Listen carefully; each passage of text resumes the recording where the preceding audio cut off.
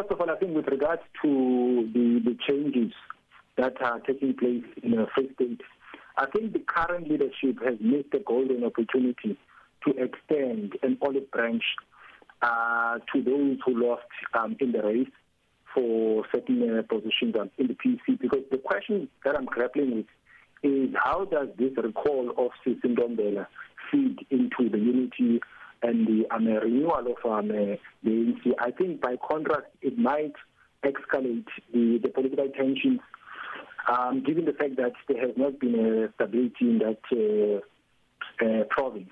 Now, with regard to the appointment of Frank Chikane, yes, there have been some gaps in the integrity committee, and I think in trying to bridge those gaps, they've appointed him. Even though I think some who are the detractors of the president might argue that he's a henchman of the president, simply someone who's close to the president, so maybe that's the question about issues of objectivity. But I think it's a good appointment, given the fact that he's a man of integrity.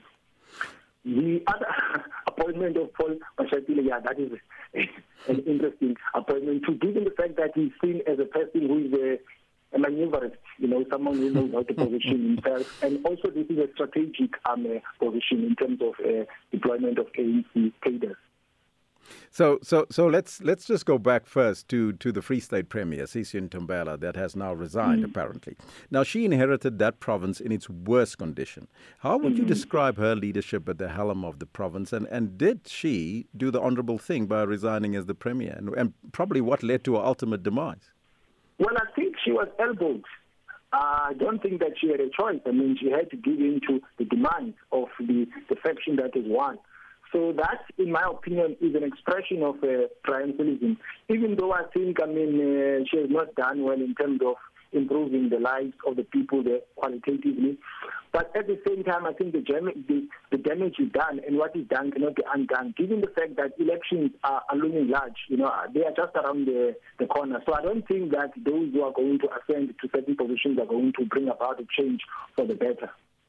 So let's talk about the maneuverist, the newly elected Deputy President Paul Mashatile. He's been appointed the head of the deployment committee. What do you make of his deployment, and also Dr. Zweli Mkhize? Now, he lost out on the ANC presidency elections in December, and he's been deployed now as head of social transformation.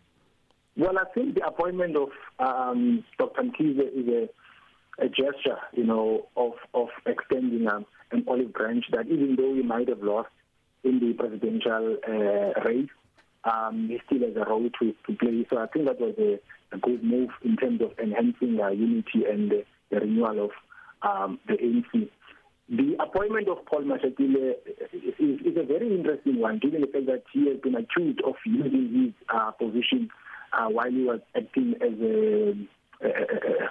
a Secretary General to elevate himself to the position that he holds at the moment. So that's the question, whether he's not going to do the same thing even at the moment, because this is a key position in terms of the deployment of ANC comrades. Reverend Frank Chikane is head of Integrity Commission now. He's a former ally of the former president. He's an ally of the former President Thabo Mbeki. What impact do you think that he will likely have on the Phala Phala issue?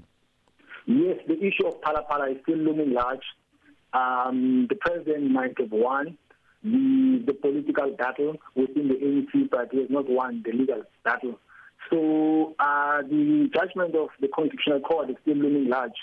And it's going to be interesting how this issue is going to play itself out, because still I think the Integrity Commission will have to have a standpoint.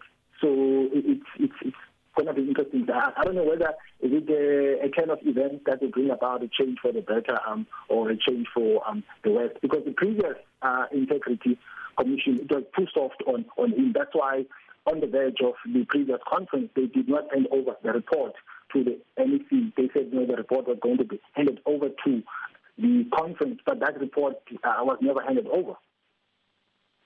And just lastly, Doctor, your expectations for today's budget from a political point of view?